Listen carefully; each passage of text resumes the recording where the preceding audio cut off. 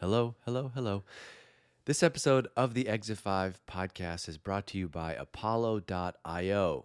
If you share a pipeline goal with your sales team, then you care about the deliverability of your team's outbound emails. No email visibility means no chance to get that meeting. This is the silent nightmare for marketers. We often don't even know that this is happening. The most common cause of it, it's actually an easy one to fix. You're not using the right tool. That's why hundreds of marketers at companies like Mutiny are switching to Apollo.io. Apollo has every tool you need to power your entire outbound and inbound motions. Yep, that's right. I said inbound emails too. You can ask their team about what that is. Marketers using Apollo have seen outbound email deliverability jump from 62% to 98% after making the switch. 98%, that means more replies, more meetings, and of course, more pipeline. Want to see what type of results you can get with Apollo? Head over to apollo.io/E5, apollo.io/E5. If you go there right now, their team will set you up with a free account for you. And as a thank you for your time, check this out. You're going to get a free annual membership to Exit 5. That's valued at $275 just for checking them out. And the tool is free. If you're not already a member, this is a great opportunity. And if you are and you want to learn more, go to apollo.io/E5. This episode of the Exit 5 podcast is brought to you by my friends at Metadata. Yes, they're my friends. I'm working with them right now. Hey, Metadata, what's up? Metadata helps demand gen marketers automate paid campaigns and drive more revenue. If you work in demand gen, you know how running paid campaigns can create so many technical, mundane, and repetitive tasks. You got 17 tabs open in your browser, more like 170. You're jumping from LinkedIn to Google to Facebook. Plus, there's all the audience creation, creative, and testing variations. It can be an entire job just to keep track of this stuff and make sure it all is running properly. And with humans doing it, there's bound to be a lot of wasted time and potential for mistakes and missed opportunities. Through AI and automation, Metadata frees you from having to manually do these tasks so you can spend your time on the work that matters most: strategy, creativity, and the experimentation. Demand gen teams use Metadata to execute hundreds of campaigns without ever logging into ad managers, automatically monitoring their campaigns and optimizing for pipeline and revenue, and drastically scaling their performance before needing to hire more people or hire an agency. In the last 2 years, Metadata has automated 92,000 campaigns and influenced over $2 billion in pipeline for customers like Zoom, Ramp, Pendo, and ThoughtSpot. ThoughtSpot generated $5 million in pipeline in their first few months at a 1-to-6 spend to pipeline ratio. There's a stat right there. Write that one down. That's a stat that will get you promoted. If you're a demand gen marketer and you're running paid campaigns today, you really should consider using Metadata. You can learn more about how the Metadata team can help you do humanly impossible marketing at metadata.io. That's metadata.io. And make sure you tell them that you heard about them right here on the Exit 5 podcast. 1, 2, 3, 4. Exit 5.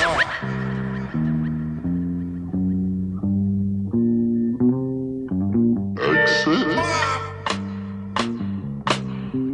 Exit 5. My guest on this episode is Peep Laja.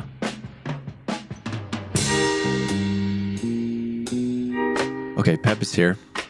I wanted to have you on because I'm really interested in your company. Well, I've become a fan of you and I'm interested in your company. And I think there's just an interesting use case for B2B marketers. And so I wanted to talk to you about that, your story. So first, for just people that don't know you, can you just give me a quick background from what you've done? How'd you get here? Why'd you start Wynter? Yeah, I was in sales, was good at sales, and this is like 20 years ago. And they made me head of sales, and then they said, hey, why don't you run marketing too? And this is like 2006. And there's like, okay, so that was my first foray into marketing. And then I liked it and became an SEO PPC guy in the late 2000s until I discovered, hey, there's this thing called conversion optimization. It's a new emerging thing in the world. And I decided to become number one in the world at it, emerging category, if you will. So hopped on it and built basically 2 companies in that space over the last 10 years, CXL and Spiro. And then landed on the idea for Wynter while solving my own problem, where I learned a long time ago that most impactful thing you can do to increase conversion rates is to improve copy. But if you want to improve copy, you need to know what's wrong with it. So I was looking for a tool that would help me figure out, tell me what the problems are. And so didn't find any, so built one myself. Okay, I have two follow-ups on that. Number one, can you tell me more about this? You just woke up one day and said, I'm going to be number one at conversion. There's a lot of marketing nerds that listen to this. So like, give me the actual, how did you make that a reality? Mm-hmm. So I was like a full stack marketer, like the all purpose, I dabbled in a bunch of stuff.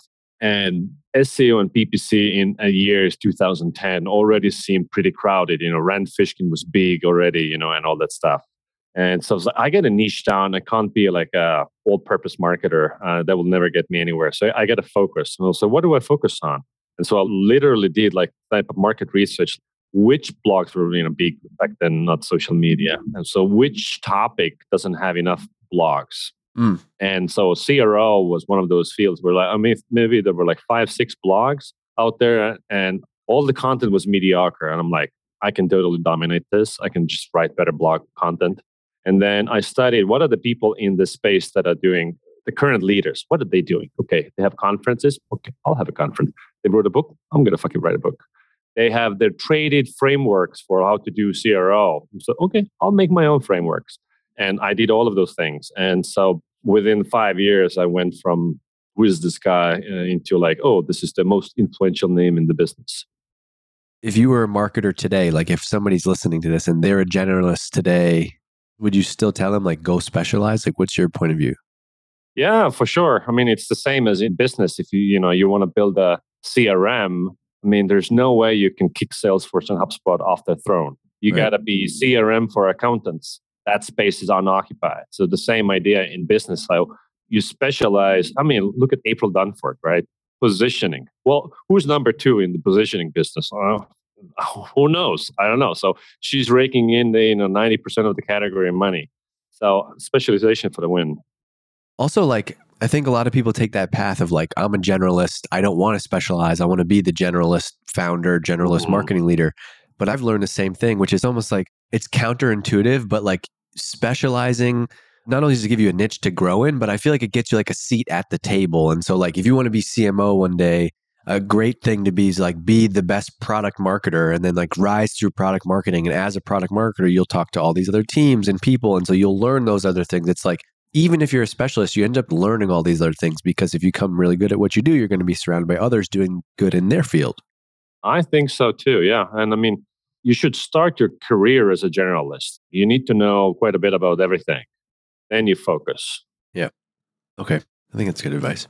It's just cool to hear some like, I like when people just, I own this thing. And you did. I remember, so you created Conversion XL and rebranded to CXL. I remember like, for me, early days of Drift, CXL like was one of the most influential websites it was like CXL, growthhackers.com, inbound.org, and Moz. Like you built this amazing company. And now 10 years later, everybody's talking about building media companies. I mean, look what I'm trying to do with DGMG Exit 5, right? Did you know you were building a media property or like, did you use like Pep brand and it just kind of became that? I mean, I did. I definitely was very intentional about building business on top of content. I was always a prolific writer. Writing came easy for me, so I went all in with that. And didn't have enough money to buy tons of ads, but I could write.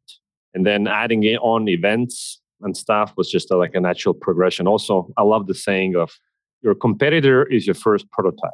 So as I was saying, I modeled the people who were already big in the space. I was like, at least those are my benchmark. I'll get to their level and then, I'll innovate from there. And today with Wynter, that work that I did just made my life so much easier in terms of like, I had an audience, email list, reputation that my social media drove first 10,000 signups for Wynter before we even, announced it in an email list or anything. See, this is the stuff like this is why I did the founder brand stuff. This is why some people, when you talk about like personal brand, they think it's very like ego driven and it's not at all. It's for me, it's this exactly what you said, which is like it gives you, if you're trying to build a business, it doesn't always work that way, but it can give you a huge advantage when starting the business. So the fact that you had CXL and people knew you and you had this audience, you didn't just automatically turn them all into Wynter, but you said, hey, you know me, you think I'm smart about this thing, maybe you trust me. Go and check out my new business. It's not about vanity metrics. It's about using your audience to drive them for something meaningful. That's exactly right. Yeah. Even though I had much bigger hopes for converting my existing audience into Wynter customers, because my first hypothesis was that, hey, like conversion optimization people are going to be all over this stuff. But that proved not to be true. And it was like product marketers, actually. And so now for the last 2 years, I guess, I've been infiltrating the product marketing world, building a new following in those circles. Yeah, I feel like you, at least from like how I viewed you, I feel like I was in B2B SaaS following you for conversion stuff. Mhm. Now you're in the middle of B2B SaaS. Like it's been interesting to see you shift that. Okay, I want to just go back to some other thing. Can you give people a sense of like how big CXL was or is as a content business? As a content business, Not revenue, but like how, website traffic, reach, email, like how big was the audience that you built? I think 250, 300,000 a month in terms of visits, email list of about 100,000. Yeah, so I really hopped on my own social maybe like 2 years ago when I decided to become really intentional about it. I mean, I've been on Twitter since, a long time ago, but Yeah. it was a lot of like what I ate for lunch. And then, How do you think about Twitter now and how do you use Twitter and LinkedIn differently for you?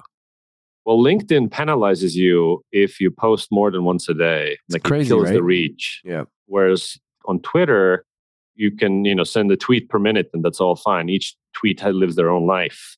And so really I rapid test ideas that might have resonance on Twitter. I tweet, 10 times a day. And if something seems to have legs, I'll expand on it on LinkedIn. Or sometimes I just do a tweet storm based on my successful LinkedIn content. Mostly it's the same stuff. Okay. So it's one idea and you're using both channels to chop it up.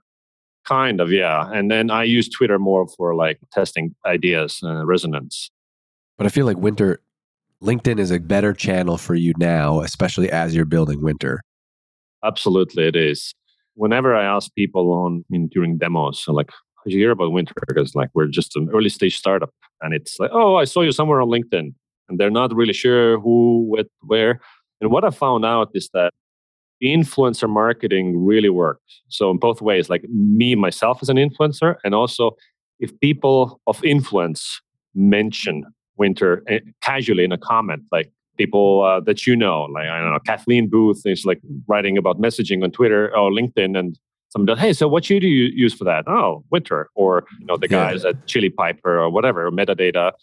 I think you wrote this somewhere, but you were like 80% of your pipeline is from Guillaume. That is right. So he sent us a company, Cap Chase, I think, and they had great success. And then now he's sending everybody he works with our way. And it's like, if a lead from G is coming in, I'm already counting revenue because the pitch has been done by G. This to me is the fun part about like startups, right? At least on this podcast, we're talking mostly to marketers. It's like the bigger the company is, it's very hard to measure like the feeling of like, I don't know, we get a lot of referrals from this person or we get a lot of comments on LinkedIn. But like right now, when you're doing it, it is so much less quantifiable. It is more like, no, you're doing it. It's not, you're not going to stop doing it. You do it as the founder. You feel this. It's not like some number. Have you thought about like, how can you bottle that though? Because I think the next question is like, wow, this referrals are working. How can we make that a more intentional thing? I think the main way is just meet more people and make sure they're aware of what you do.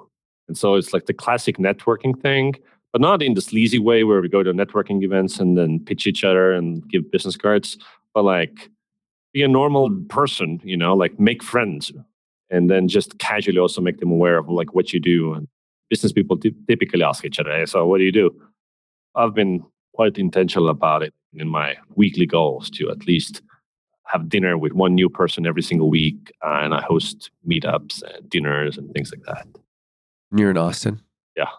Okay, so if you're listening and you're a startup founder in Austin, reach out to Pep. We will talk about Wynter and the function of Wynter, but I'm interested in just the marketing of Wynter still. So you had an existing audience that helped. LinkedIn, it seems like you're doubling down on LinkedIn. Like the Wynter account has been cranked up.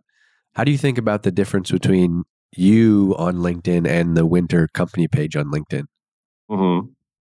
We hopped on the Wynter LinkedIn page based on the success with CXL, because like we really didn't pay much attention because it seemed like LinkedIn pages are dead. And then suddenly some, people started trying and it's working.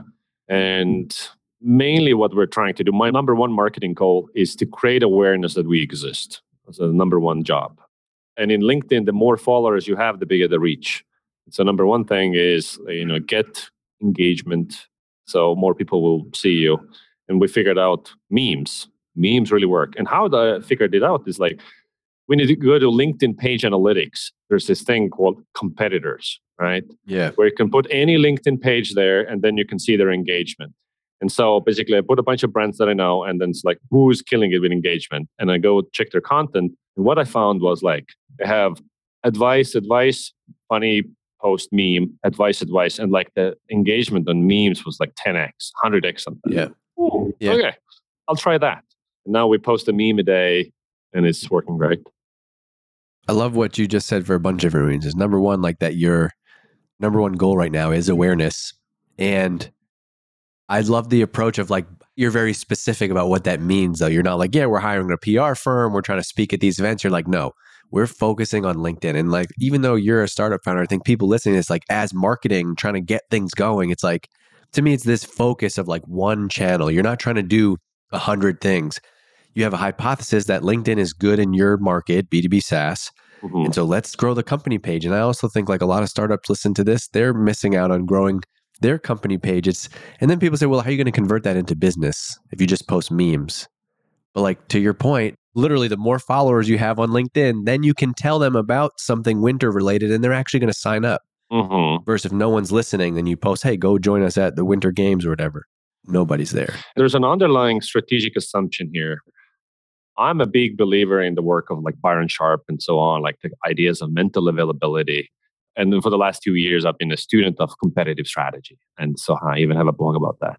And really my current assumption, my working assumption is that building mental availability, meaning being thought of by buyers and category buyers in buying situations, is the most important thing.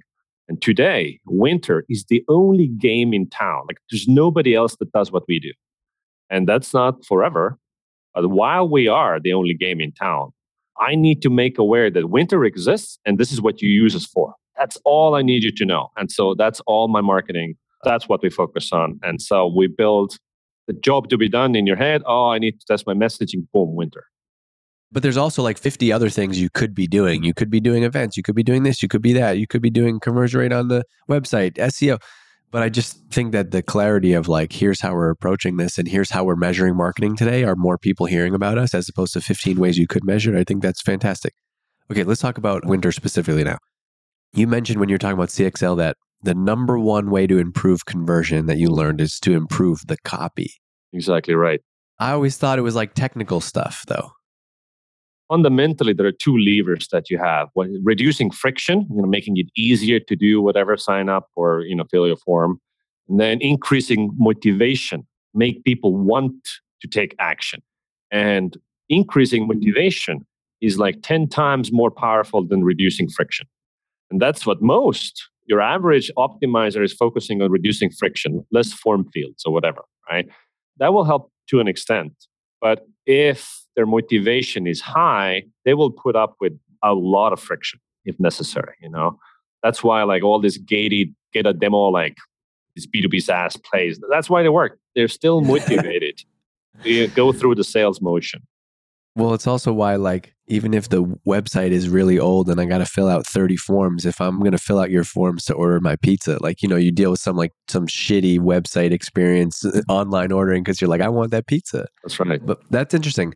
This will be a clip because I've thought about like the friction side a lot, but I think what you said is so powerful that motivation is way more important. And I think it's just easy to be like, how do we reduce friction? But it seems like your point of view is like, how do you turn more of how can we create motivation? And you increase motivation through words, not fancy graphics or design. I mean, design is there to help communicate the message, but it's mainly about the message. And you might not even have the prettiest website. I mean, I think personally, like good enough is good enough in terms of like getting it from 80% to 85%, diminishing returns. So you will get much more ROI if you put that money into copy and messaging optimization. Who should own that at a typical B2B SaaS company? Typically, it's product marketing. But what I also see is product marketers, I'm generalizing, of course, they're also not great copywriters. I mean, some are, but most are not, but they own it. And typically what ends up happening is that everybody can write words. And so they write the words, but it's Sure. typically not the most compelling stuff. If you have, 30 minutes, I can pitch you on anything. Anybody can pitch you on anything if they have 30 minutes, but like to condense it down into one compelling statement, short and concise, while value packed, well, that's hard work. Yeah, I think hiring a copywriter, I totally agree with you, at least from what I've seen, is like product marketing owns the website and they own the positioning. But when it comes to the actual execution of the website headline, the subhead, the body copy, all that, it's like, I can manage that project. Yeah. And then it's like, well, let's find somebody to do it. And you got to find an agency, you go find an agency.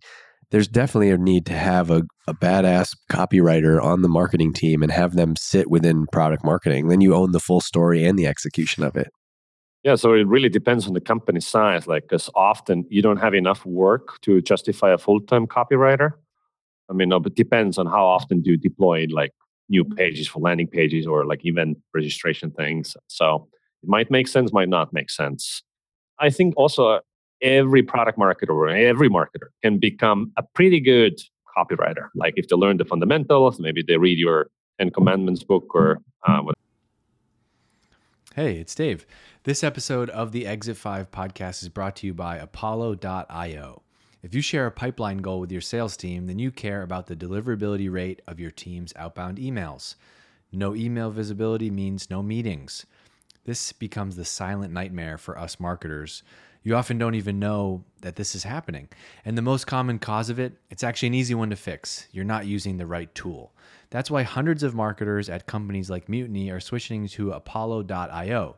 Apollo has every tool you need to power your entire outbound and inbound motions. Yep, that's right. I said inbound emails too. You can ask their team about it.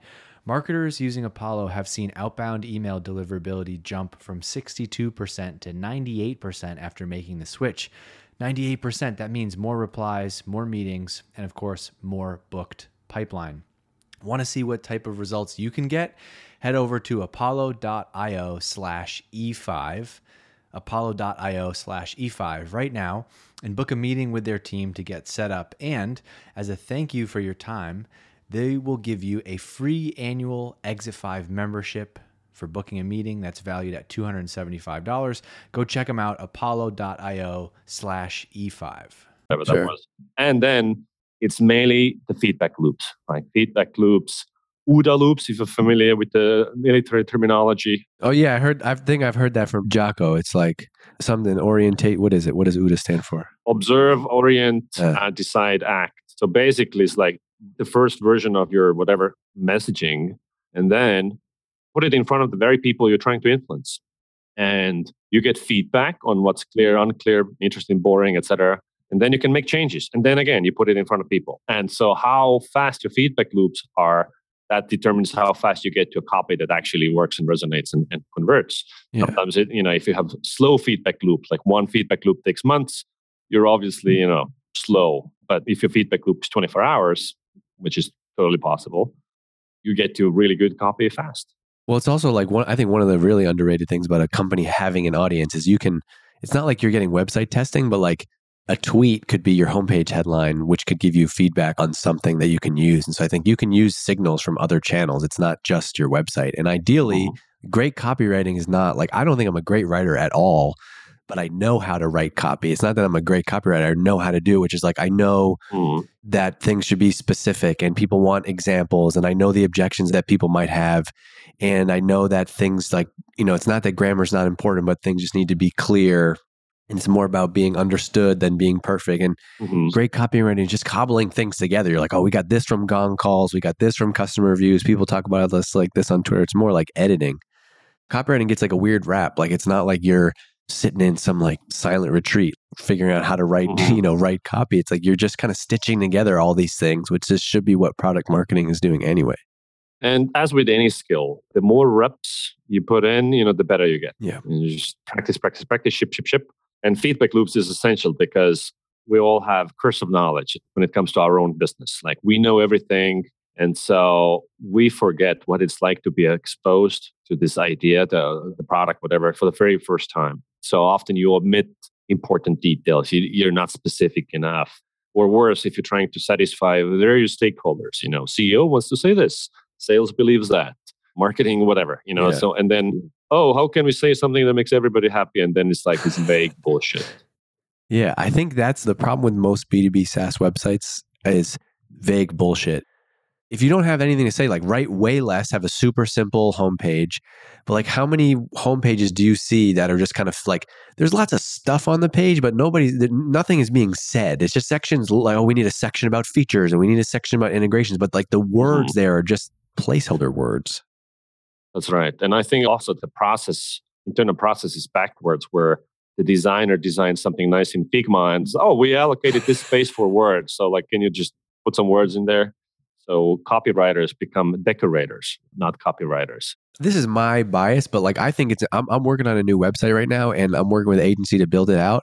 And before they did anything, they were like, right, I'm the copywriter on this project. I wrote all the copy first. Mm-hmm. It's not perfect, but I don't know how they could possibly design the right website for me if I can't tell them what I think the headline is and what I think the features are and what I think the explainers are. I think having that copy first is so important. Absolutely. I mean, because the information hierarchy and like how much attention in design do you dedicate to certain things? I mean, the role of design is to help communicate the message, not vice versa. Do you think there's like a framework for websites? Like, can it be cookie cutter? Like, there's just so many, everyone's got it. I see so many questions like in the community, like, hey, anyone have how often do people ask you, hey, give me a good example of a website? And it's like, there's some are short, some are long. Mm-hmm. Is there a framework that you think about for a website? I think there is a best practice. And of course, the best practice it doesn't mean that it's the best, but it's a good enough starting point.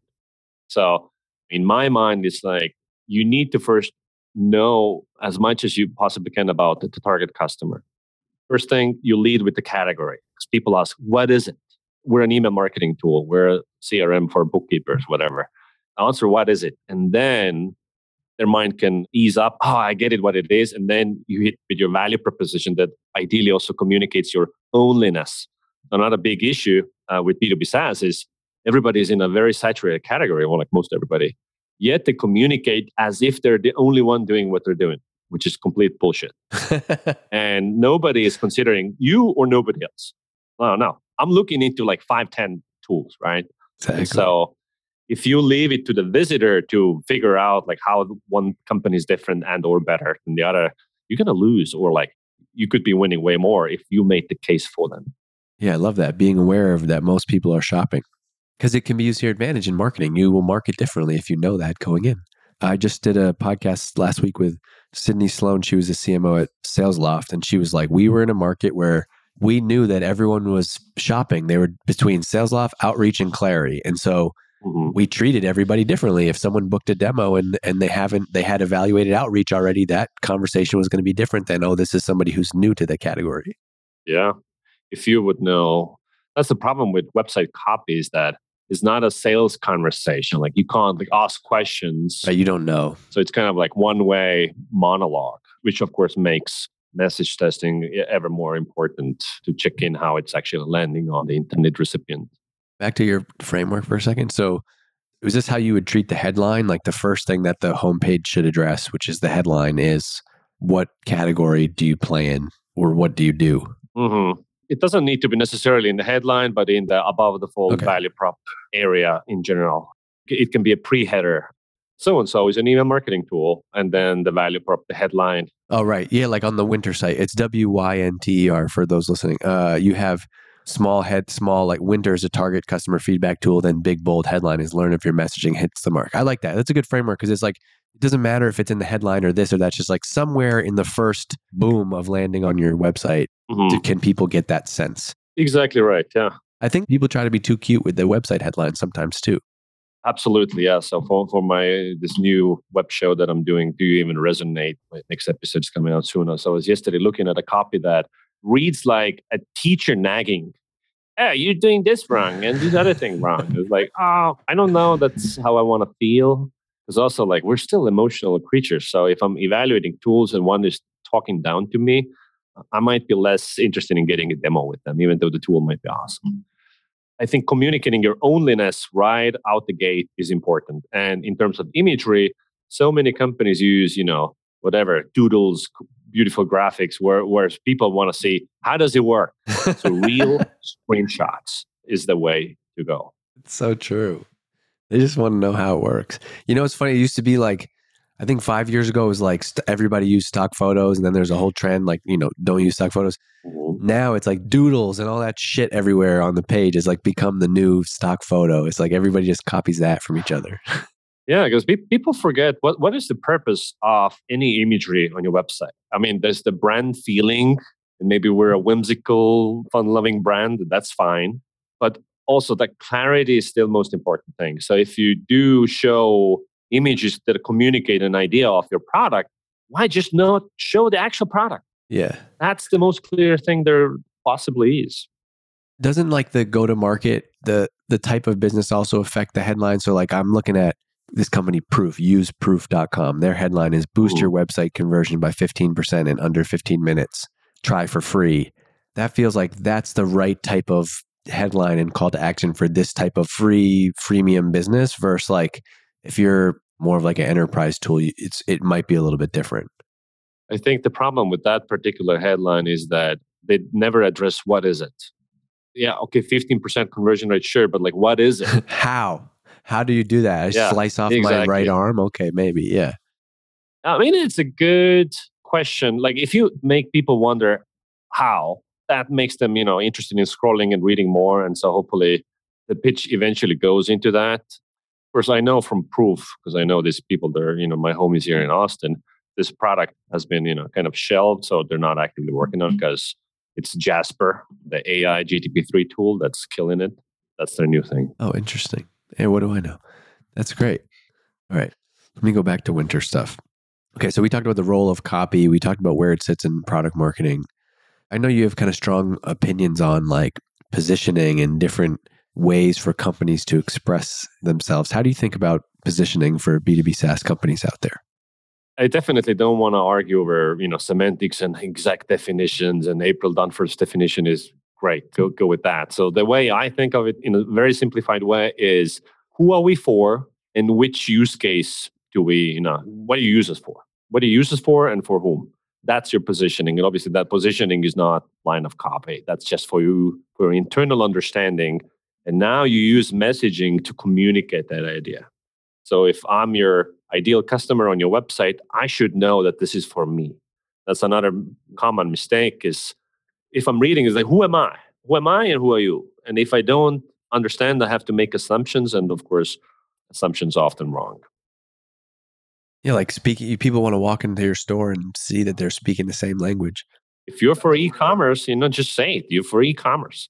Oh, yeah, that's for me. I'm e-commerce. Yeah, great. What do you think about social proof? I see it in a common ingredient. Mm-hmm. How do you think about it? How do you use it? Well, there's table stakes social proof, let's say like the customer logos. So I don't think the customer logos make anybody trust you more, but the absence of those logos make them doubt you. It's this weird thing. Like it's become what you expect. There's this saying, I'm not the author of it, but I don't remember who said it, but basically, where do most people spend their time? It's on other websites, not your website. So there's this study by Google, like what makes people love a website? There are two factors there, and one of the most common ones is prototypicality, meaning that your website needs to look like other websites to an extent. It can't look too weird. And so I think social proof logos is one of those things. It's like people expect it, but it doesn't make you trust it because like, sure, everybody has a logo. So what actually tends to work is specific outcomes. So at Wynter, we have customer app queues, which is a product engagement onboarding tool. And so we did message testing for them. They didn't have this on the homepage, but in one of the sub pages and maybe down below on one of the pages was like 3 customers and the results they achieved with app queues, like 30% more faster adoption or like whatever the stats were, like specific numbers, specific customers. And for that part, people were like, holy shit, wow, that's impressive.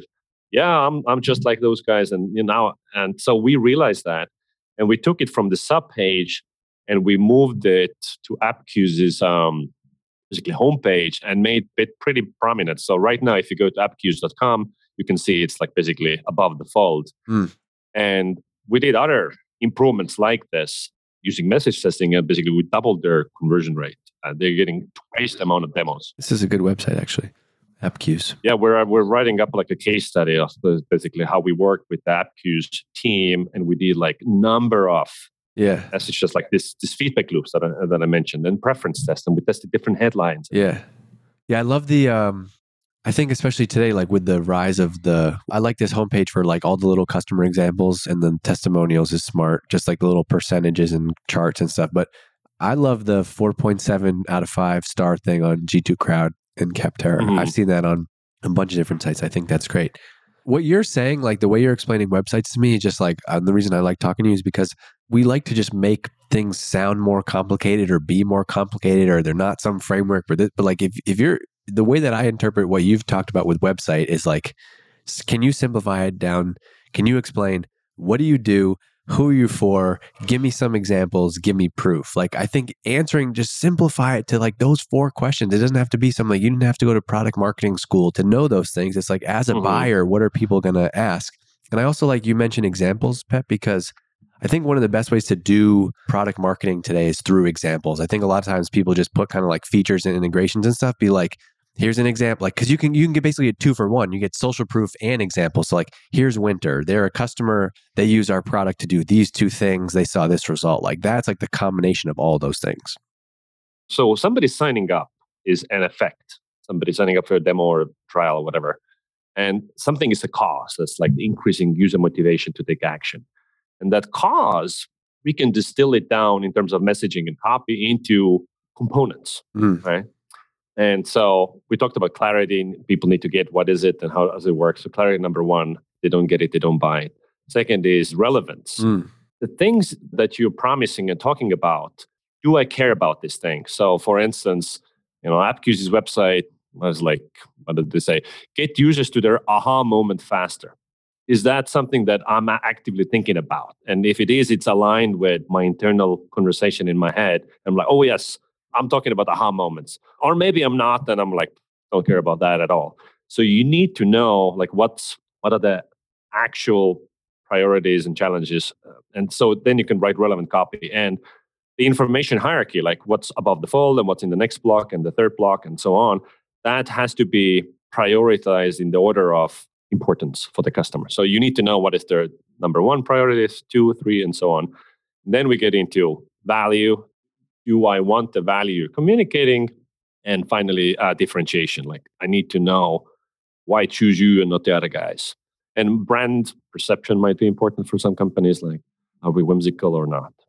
Yeah, that's great. I mean, it's like, go back to like just simplified thinking. It's like, the better I know you, the better I can sell to you or gift you something. If I know Pep really well, and somebody's like, what should I get him for his birthday? I can actually give you something meaningful. It's like, that is marketing. How well do you know people? That's why, like, I don't think I'm a great copywriter, but if you give me the right information, I could be a good copywriter, right? If I can find out enough about you to be relevant. And if we understand these components that make a great page, a homepage or otherwise, then we can also have a unified discussion inside the companies. Like, we don't need to debate, I like this, you like that. That's very subjective, but is it clear or not? That's pretty objective. Or is this relevant to their priorities or not? So we get into this objective discussion. And also when we do iterations, which you absolutely have to do, then that's what you measure. Did we get more clear? Did we increase relevance? Did we increase value, perceived value? Things like that.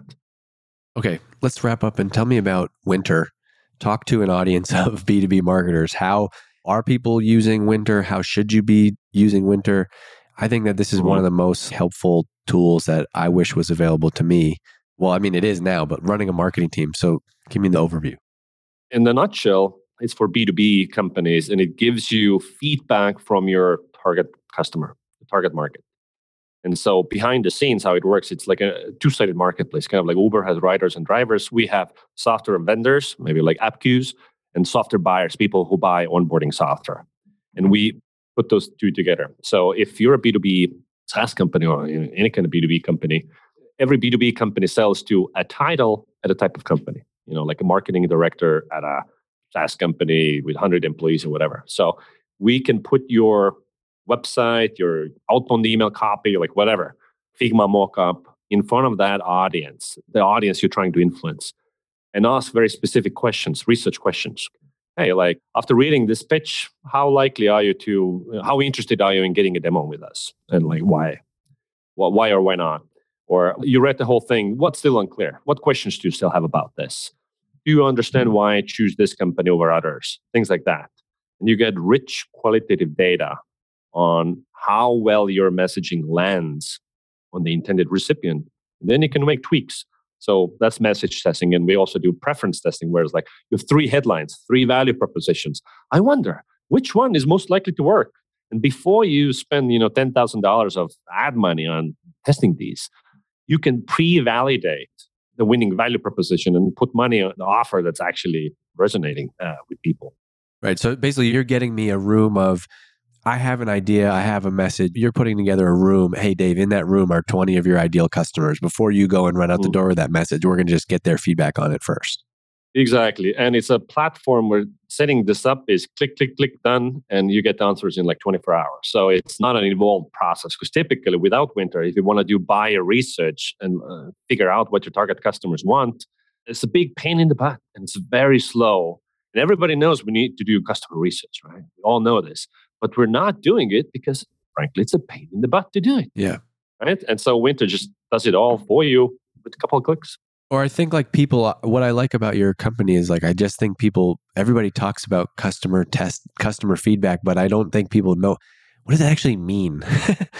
how do you send out an email and do a survey? And so I think this is a very actionable, like you're doing lots of copy stuff, you're making lots of website changes, you're testing this stuff. Why don't you throw it up on Wynter and see what you get back? And then you can feel good about going into the process. What's the right time to bring Wynter in? Is it like, we've done the whole homepage, let's go run it by? Or like, can it even be like one-off? Like, we're doing a landing page for this. Can you talk through some of that stuff? Well, just like company building is never done, your product is never done. So in the same sense, your messaging is never done. And you're likely, losing out on conversions because your messaging is just not optimal. It's suboptimal. So the best time to do it is today.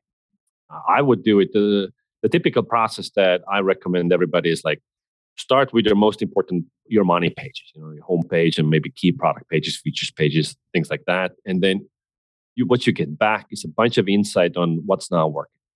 Then you take the data and then you can rewrite the copy and then you do another round. They didn't get this. Now we clarify that. Are they now getting it? Or maybe they are, maybe they're still not getting it. So you iterate on that. And then before you launch a new product, before you announce your next virtual conference, you build that landing page and start driving expensive LinkedIn PPC traffic onto it. Just make sure the copy is like really hitting home before you spend all that money. I would do it preventatively as well as like optimizing all the pages you already have. Preventatively is a great way to put it. Can you do it like with a Google? Could I just give you a Google Doc, or does it have to be like a design? Absolutely, cool.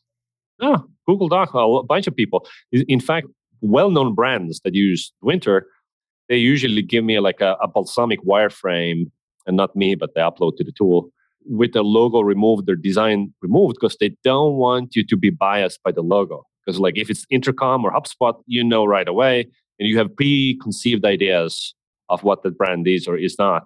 And so if they just want to make the copy better, they just test it on like a Google Doc thing or balsamic wireframe.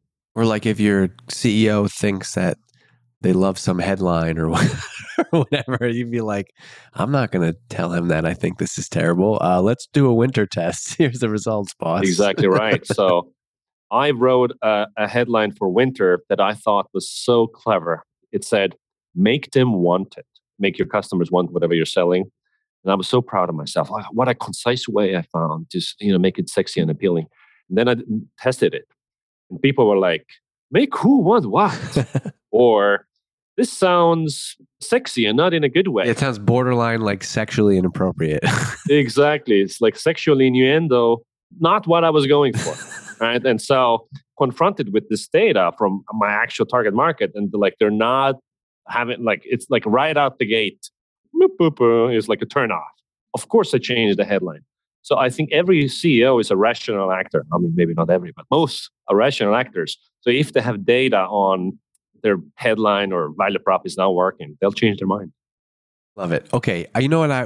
I forgot that I asked people to give me questions for you, and now we have a bunch. So let's do rapid fire, like 1-2 sentence answers as best you can. Perfect. Okay. These are all from the community. You can join at exit5.com if you're not a member. Soon to be. We're recording this before the website's available. So let's hurry up and get that done.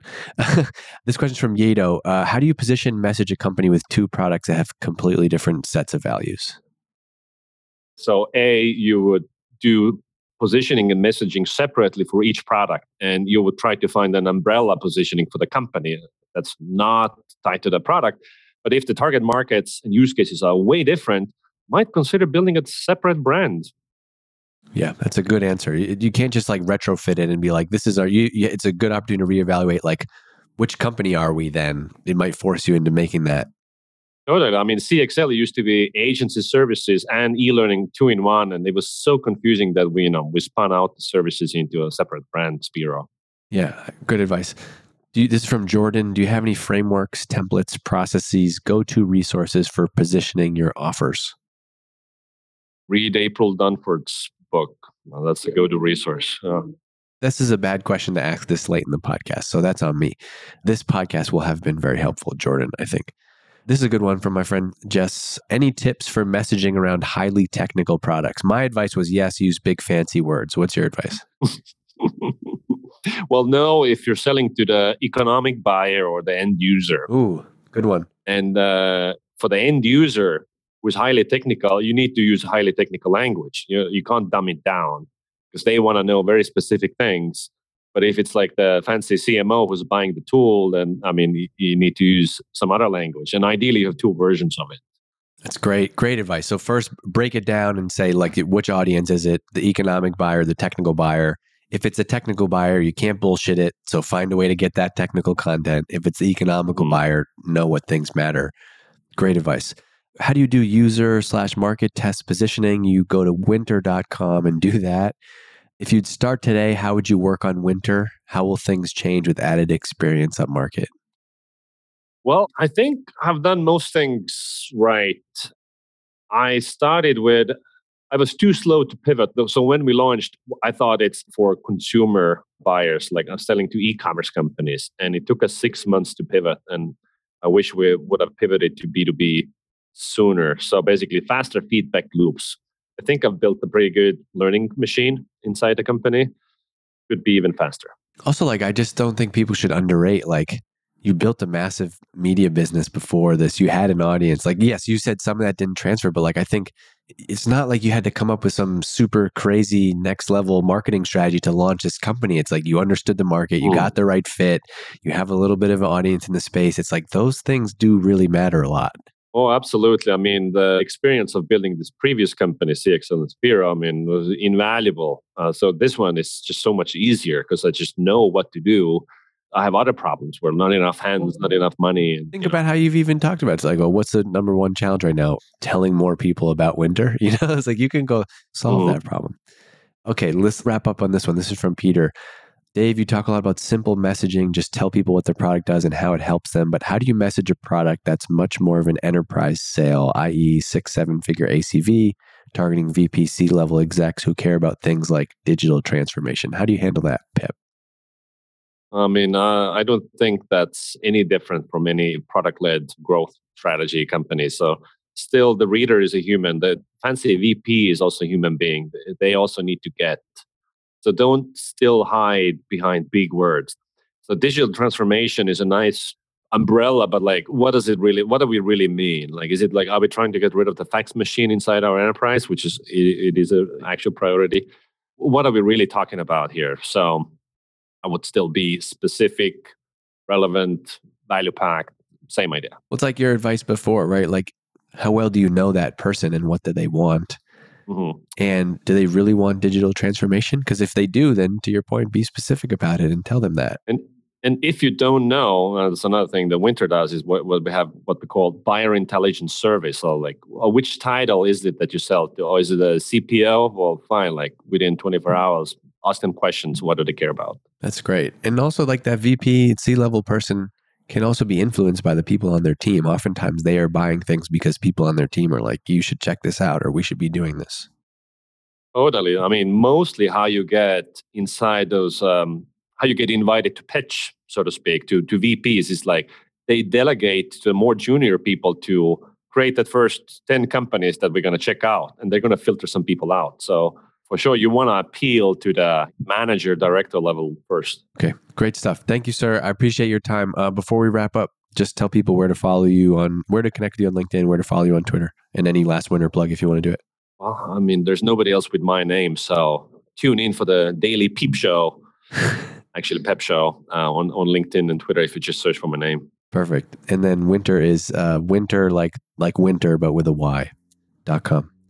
All right, Pep. Thank you, sir. I'll see you later. Appreciate you doing this. It'll be out soon, and I'll tell you more about it then. Peace. Thank you. All right. Hey, thanks for listening to this episode of the Exit 5 podcast. If you're in B2B marketing and you want to grow your career, you should also go and check out everything that we have over at exit5.com. We've got articles, we've got videos, we've got templates. Plus, we have a community of over 4,000 B2B marketing pros.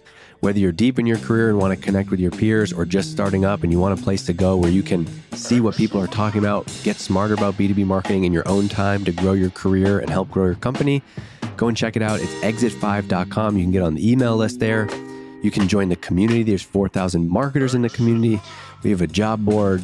We're always adding new stuff. It's really becoming the number one place you can go if you want to grow your career and learn more about B2B marketing outside of what you're doing inside of your company every day. So check it out, exit5.com. And I also want to make sure I give a shout out to my friends at Hatch. That's hatch.fm. They produce this podcast. It sounds amazing because of the work that they do. And they work with B2B companies just like yours. They offer unlimited podcast editing and strategy for businesses. You can get unlimited podcast editing and on-demand strategy for a low monthly cost. All you got to do is just upload your episode and they take care of the rest. Go and check them out. It's hatch.fm. Hello. This episode of the Exit 5 podcast is brought to you by Apollo.io. If you share a pipeline goal with your sales team, then you care about the deliverability of your team's outbound emails. No email visibility means no chance to get that meeting. This is the silent nightmare for marketers. We often don't even know that this is happening. The most common cause of it, it's actually an easy one to fix. You're not using the right tool. That's why hundreds of marketers at companies like Mutiny are switching to Apollo.io. Apollo has every tool you need to power your entire outbound and inbound motions. Yep, that's right. I said inbound emails too. You can ask their team about what that is. Marketers using Apollo have seen outbound email deliverability jump from 62% to 98% after making the switch. 98%, that means more replies, more meetings, and of course, more pipeline. Want to see what type of results you can get with Apollo? Head over to apollo.io/E5, apollo.io/E5. If you go there right now, their team will set you up with a free account for you. And as a thank you for your time, check this out. You're going to get a free annual membership to Exit 5. That's valued at $275 just for checking them out. And the tool is free. If you're not already a member, this is a great opportunity. And if you are and you want to learn more, go to apollo.io/E5.